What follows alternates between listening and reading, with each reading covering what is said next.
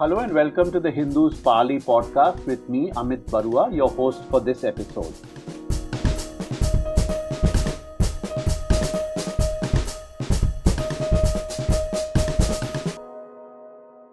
The recent rejection of Tamil Nadu's NEET bill by Governor R.N. Ravi and the running battle between West Bengal Governor Jagdeep Dhankar and Chief Minister Mamata Banerjee underline again the problematic role that governors play in Indian politics.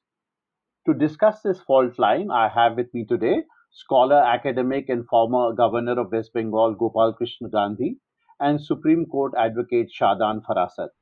Welcome to the Hindus Pali podcast, Mr. Gandhi, Mr. Farasat. Thank you. Thank you for having me. First to you, Mr. Gandhi. What do you make of this battle between the West Bengal governor and chief minister? Can a state run if two constitutional functionaries are at loggerheads? The situation in West Bengal is, I would say, a somewhat extreme example of a situation which has existed in many states over a period of time in India, which is a situation of inherent tension between the governor, who is appointed by the president, and the state government headed by the popularly elected chief minister. I would say in West Bengal, the governor and the chief minister could have shown their own respective perspectives, both to each other and to the state, the people of the state, in a manner in which the two offices would not have been diminished.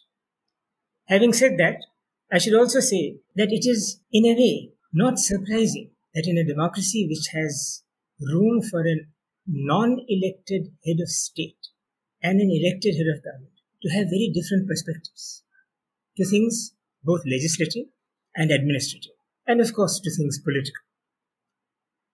I believe it is perfectly possible for these different perspectives to be played out in a way that does not hurt each other or the institutions of the state. And much depends therefore on the personalities involved. I don't want to go into the personalities of the two leaders that we are talking about. And I say leader very consciously even for the governor, because the governor is head of state and he leads in many ways the political narrative, the constitutional narrative, and indeed the narrative of governance in the state, because he or she heads the state and cannot but head the state without leading the state.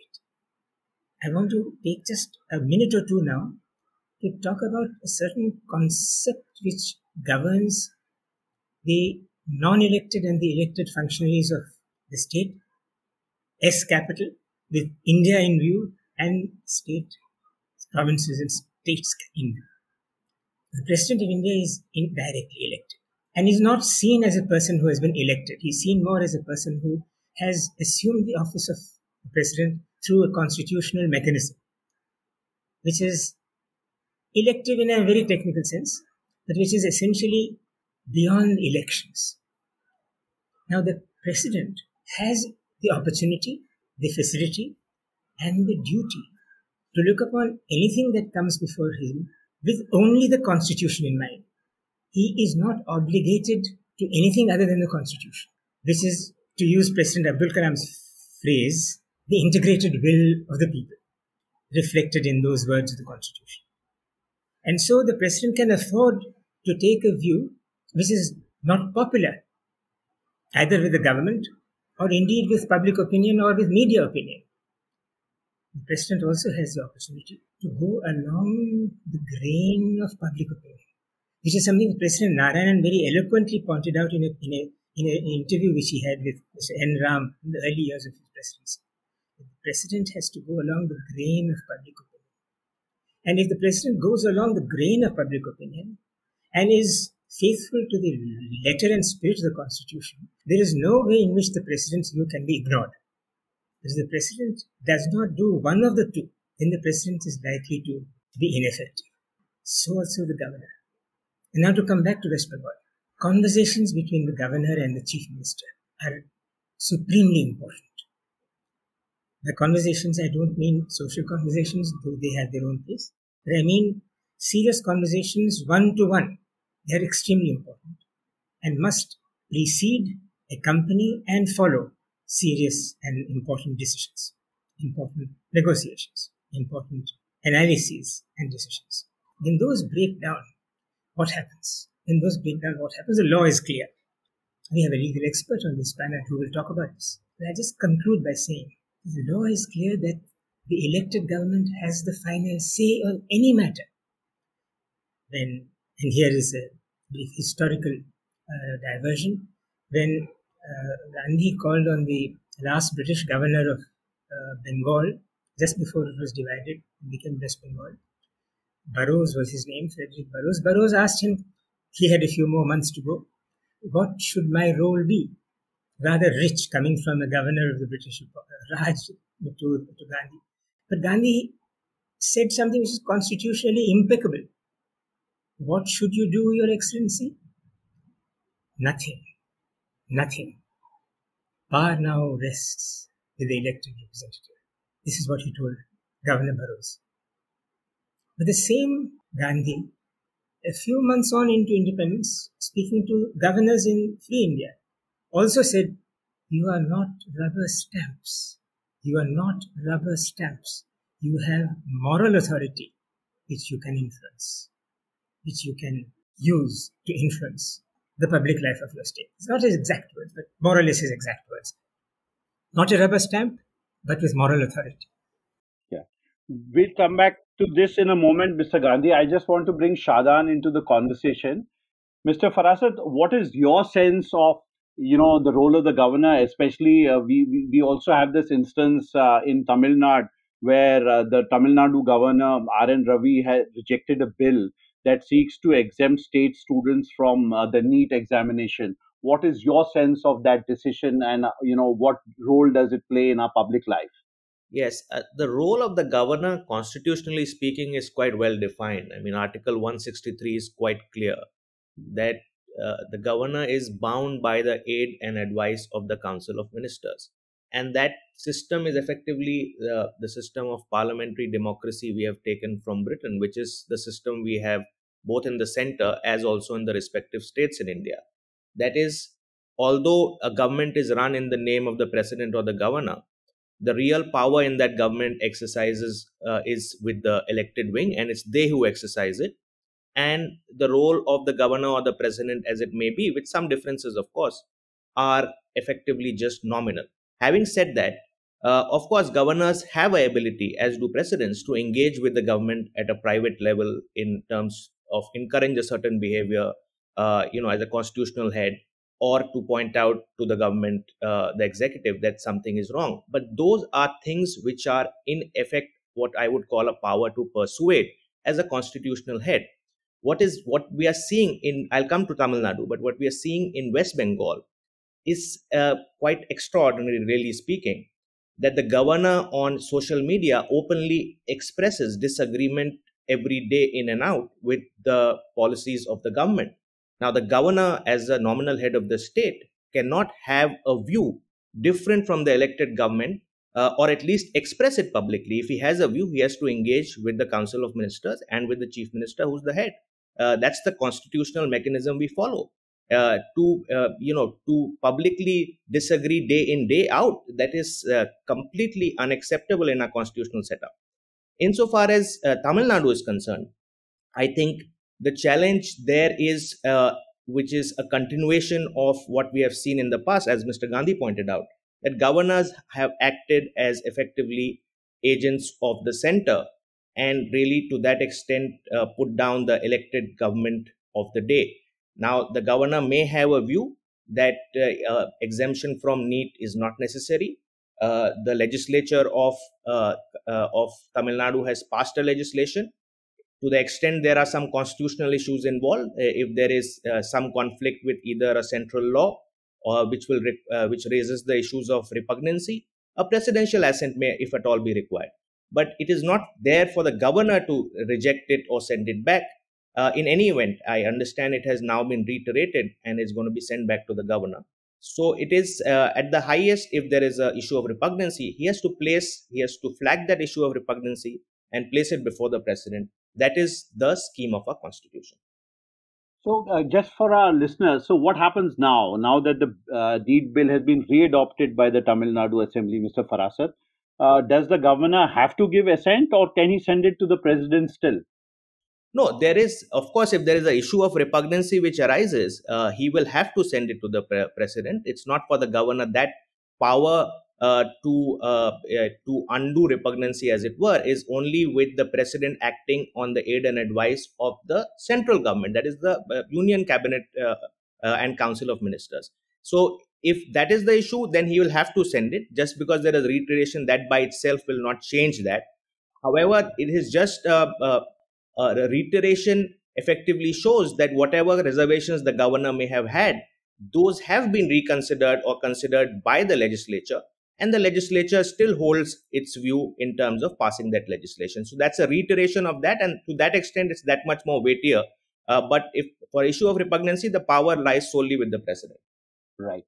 Mr. Gandhi, you were governor of West Bengal from 2004 to 2009. Your comments on the Nandigram issue didn't go down very well with the state government of the day. Tell us a little bit about what your experience was. How was it to be a governor of a state like West Bengal for 5 years? As I said, it is very important for there to be a dialogue between the chief minister and the governor. And it sometimes happens that the dialogue cracks, it breaks down. But the issue involved is still alive.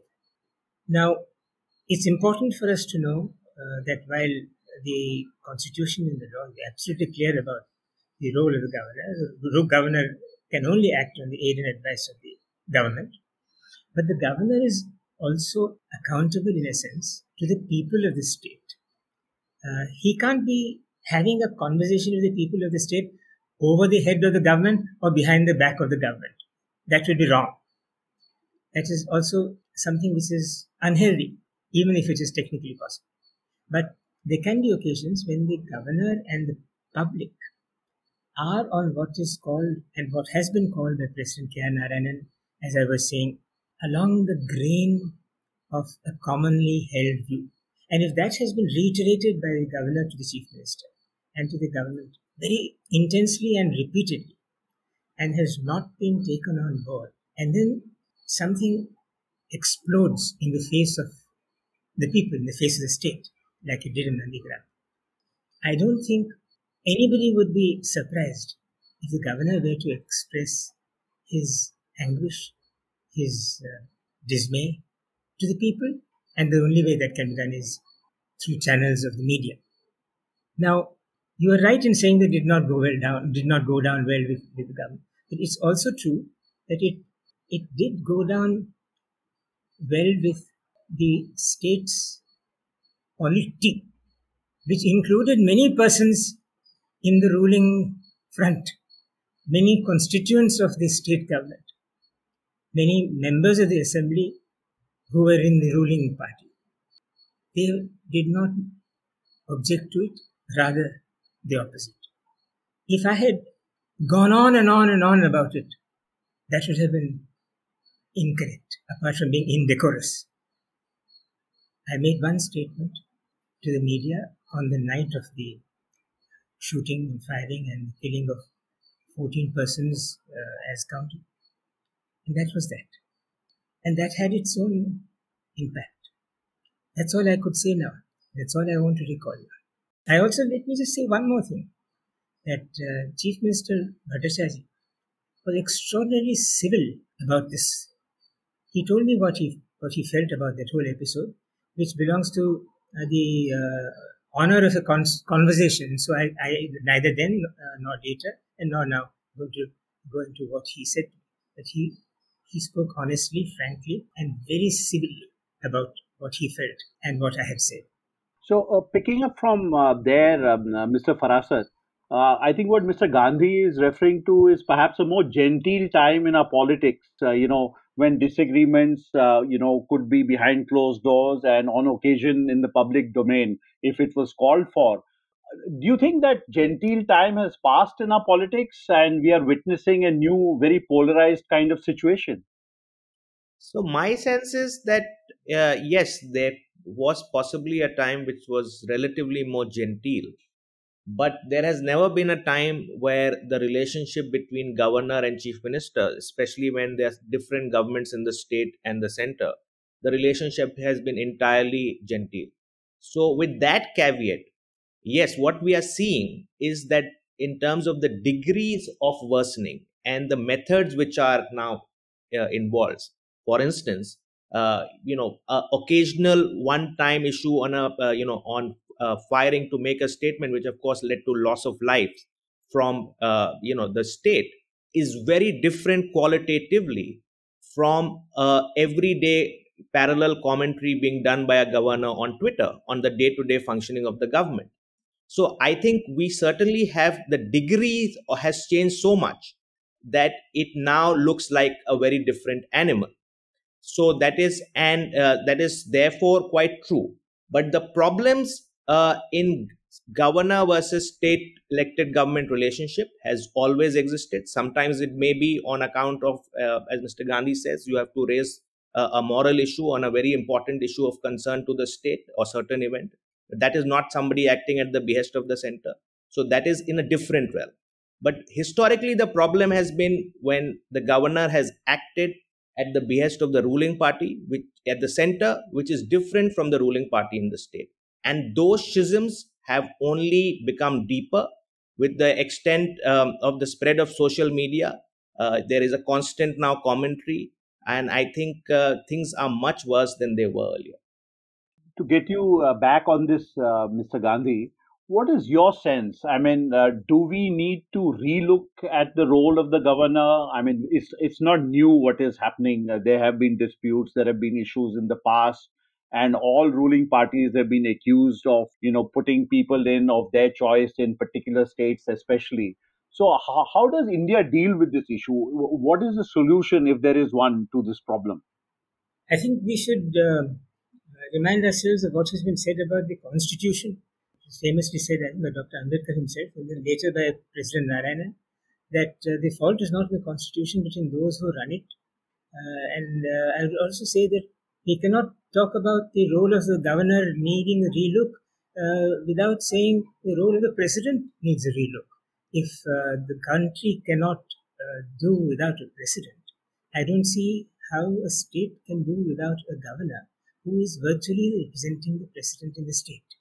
I also feel that the office of the governor should be seen by its best examples, not by its broken examples. And if we look at the best examples, hard to find because a broken image draws more attention than a full image. Hard to find, but it is there. It is very much there.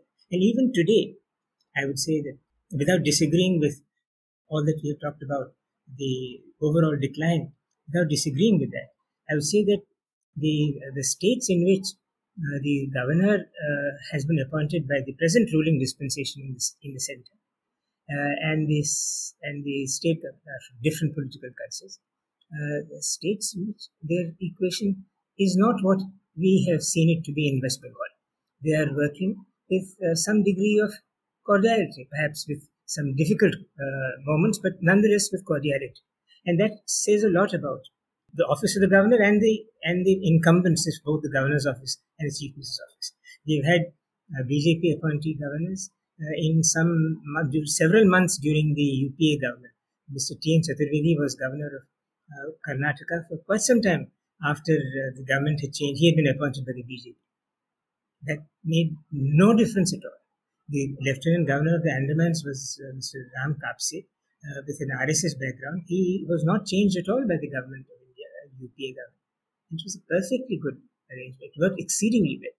So we must see the governor's role as big. And finally, really, the governor is head of state. It's not an official designation. That's what he is often called. But he's really kind of head of the family of the state's polity. And as such, he or she commands a kind of automatic respect, which is very often squandered by the incumbent, but more importantly, preserved and served. And a governor who has done 5 years and left without either being afraid of unpopularity, and equally without trying to court popularity, that governor is an ideal governor. Right. To get back to the issue, Mr. Gandhi, would you suggest, there have been times, there have been reports that there have been occasions in which the union government of the day may have informally sounded out a chief minister before appointing a governor. You think that is a possible solution to get around the issue of personalities, or that time has passed and we will have to deal with the incumbents that we have? The time for correct and integritous procedure can never be past. That time is both present and in future. And so I would say the convention of the union government, the president, the home minister, and the prime minister, sounding out the chief minister about the appointment of the union governor, is a very wholesome and healthy convention. It is a convention, and if it is observed in the breach, then the beginning of the governor's incumbency is to that extent rocky. But if it has been followed, then it is not. It is also perfectly possible that the chief minister, not having been sounded, can find in the governor a perfectly genial senior colleague, head of the state, to work with. So, yes, sounding out is a desirable convention. But much more important is the selection of the person. And there, apart from the very first few years under Jawaharlal Nehru, when persons of integrity, though not without political affiliation, because many of them were Congress persons, and that was the pool from which the governors had to be found. Those persons appointed at that time were really persons who shed their political bias. They became dead to bias as soon as they entered Rajghat. That has not been the case in subsequent years. It's certainly not the case during Mrs. Indira Gandhi's prime ministership. And unfortunately, it was also not the case when the government that defeated Indira Gandhi, the party that defeated Indira Gandhi, became the government of the day. Governors were dismissed in all the states in India, I think barring one or two, when Mr. V.P. Singh took over. It was singularly unfortunate. It is also true that Article 356, which we talked about, 39 times Mrs. Gandhi invoked it. 39 times. But the next government also invoked it, I think, something like 9 times in that brief period. So much depends on the person. I must here say that the governors who just signed the recommendation for presidents who did not any service to either the constitution or to their own conscience. But the few governors who may have demurred and who have not been noticed are the governors who have really done service. And here I must mention the example of Mr. B.K. Nehru in Jammu and Kashmir. His autobiography gives all the details. But his views, which ran counter to those of Mrs. Indira Gandhi, are a shining example of a governor who can be independent even in the context of 356 and other policy directives from the center regarding the state. Right. Mr. Farasat, our constitution envisages a delicate balance between the center and states, which an assertive union government can upset. I mean, with the rise of quite powerful state leaders, how is this issue going to be addressed, in the weeks and months ahead? Yeah, I think there is always a balance to be drawn. The constitution, as originally envisaged, had a pro-central government tilt because we were coming from, a national movement, and there were concerns about how well the federation will hold up. But in practice, when we look at it, we have federated quite well. There have been political movements, there have been different political parties, and all those aspirations have been, we have been able to take note of it and make it part of the political process through effective federalism. So it has broadly, I mean, if you look at the larger picture of what is federalism meant for, we really have to that extent succeeded. Now, in that context, if there are differences, of course, the best way to resolve the differences if both sides are, approaching it bona fide, is through a discussion, and the governor, as a nominee of the center and the elected chief minister, can always discuss, and if there is bona fide engagement, that can be resolved. Of course, if there is party positioning alone which is guiding the governor who's been appointed by a certain political party, then it's unlikely to be resolved through discussion and a median ground be found. In that case, of course, it's essential that courts function effectively, because that's when the disputes go to the courts. Unfortunately, our courts, the problem is that even important constitutional matters, including concerning some of the issues of federal setup, have been kept pending. One of the examples is the Jammu and Kashmir issue. Of course, there are two issues involved in the Jammu and Kashmir matter, which has now been pending for over 2 years. One is 370 itself, but the other is the conversion of a full-fledged state from a state to union territory without even taking the views of the assembly of that state. Now, that second issue will equally apply to any other state in India, and it is effectively very essential for understanding federalism. And for now, if in 2024 the Supreme Court were to hear this matter, what so much would have gone in between 2019 and 14. So, to answer your question, when things don't work out through engagement and statesmanship, it's the courts which have to give a answer, and they must give the answer quickly. Unfortunately, that does not seem to be happening today. So if we see a very powerful central government which is able to reduce, a state to a union territory, we also see very powerful chief ministers and regional parties which are making demands and expressing their rights of their states. So how does this going to work out in practice? I mean, with the courts not taking a view, would this kind of status quo simply just continue? No, I think each dispute raises its own challenge. On some disputes, the federated entity will have to be given more weight. On some issues, the central government's position may have to be given more weight. So I don't think there can be a answer as to what would be the solution. There is no one solution. It arises on each facts to facts case. But if it is not being decided, then of course we enter a realm of constitutional dysfunction. And there is a serious problem there. And I'm afraid that is some kind of a situation we already are in the context of federalism in India. There is constitutional dysfunction in with a lot of different contexts. Jammu and Kashmir is one example on federation and constitutional dysfunction, but there are other examples as well. And I think it's all the more important, therefore, to remind the judiciary, including our Supreme Court, that when these disputes come, they must be decided quickly. I'll give you an example. In 2016, there was an issue in Arunachal. There's a reported judgment of Nebam Rebia. It's a 5-judge decision. It was done very quickly, and I mean, that resolved the issue quickly. So these things are very time sensitive, and once the politicians are not able to work out within the constitutional realm, the courts must act, and we should not let the constitutional dysfunction prosper. My last question is to Mr. Gandhi. Mr. Gandhi, what is your sense of this balance between the center and states in the country today, and how this is going to play out? The balance between the center and the states has been envisioned by the framers of the constitution. I don't think a finer structure in architectural and engineering terms, the engineering and architectural coefficient of federalism could have been thought of. It's an extraordinary balance. And in making that balance stay and work, the President of India has an extraordinary role.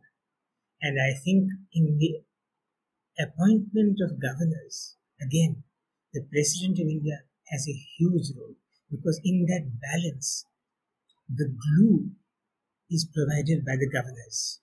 They are the glue which holds this house together without drawing attention to itself. It's just making the jointures, the crevices strong. And that is where I know from experience, having worked with two presidents in their secretariats, that presidents have spoken candidly about names that have come to them from the Prime Minister of the day, about governors' appointees. And the President has said, sorry, I don't think this is a very good name. And the Prime Minister of the day has accepted it. And so in the choice of the governors, the presidents have a huge role. And if those governors are appointed with care, then the balance is to that extent more secure. We leave it there for today. Thank you so much, Mr. Gopal Krishna Gandhi and Mr. Shadan Farasat, for talking to the Hindus Pali podcast. Thank you for asking me. Thank you for having me.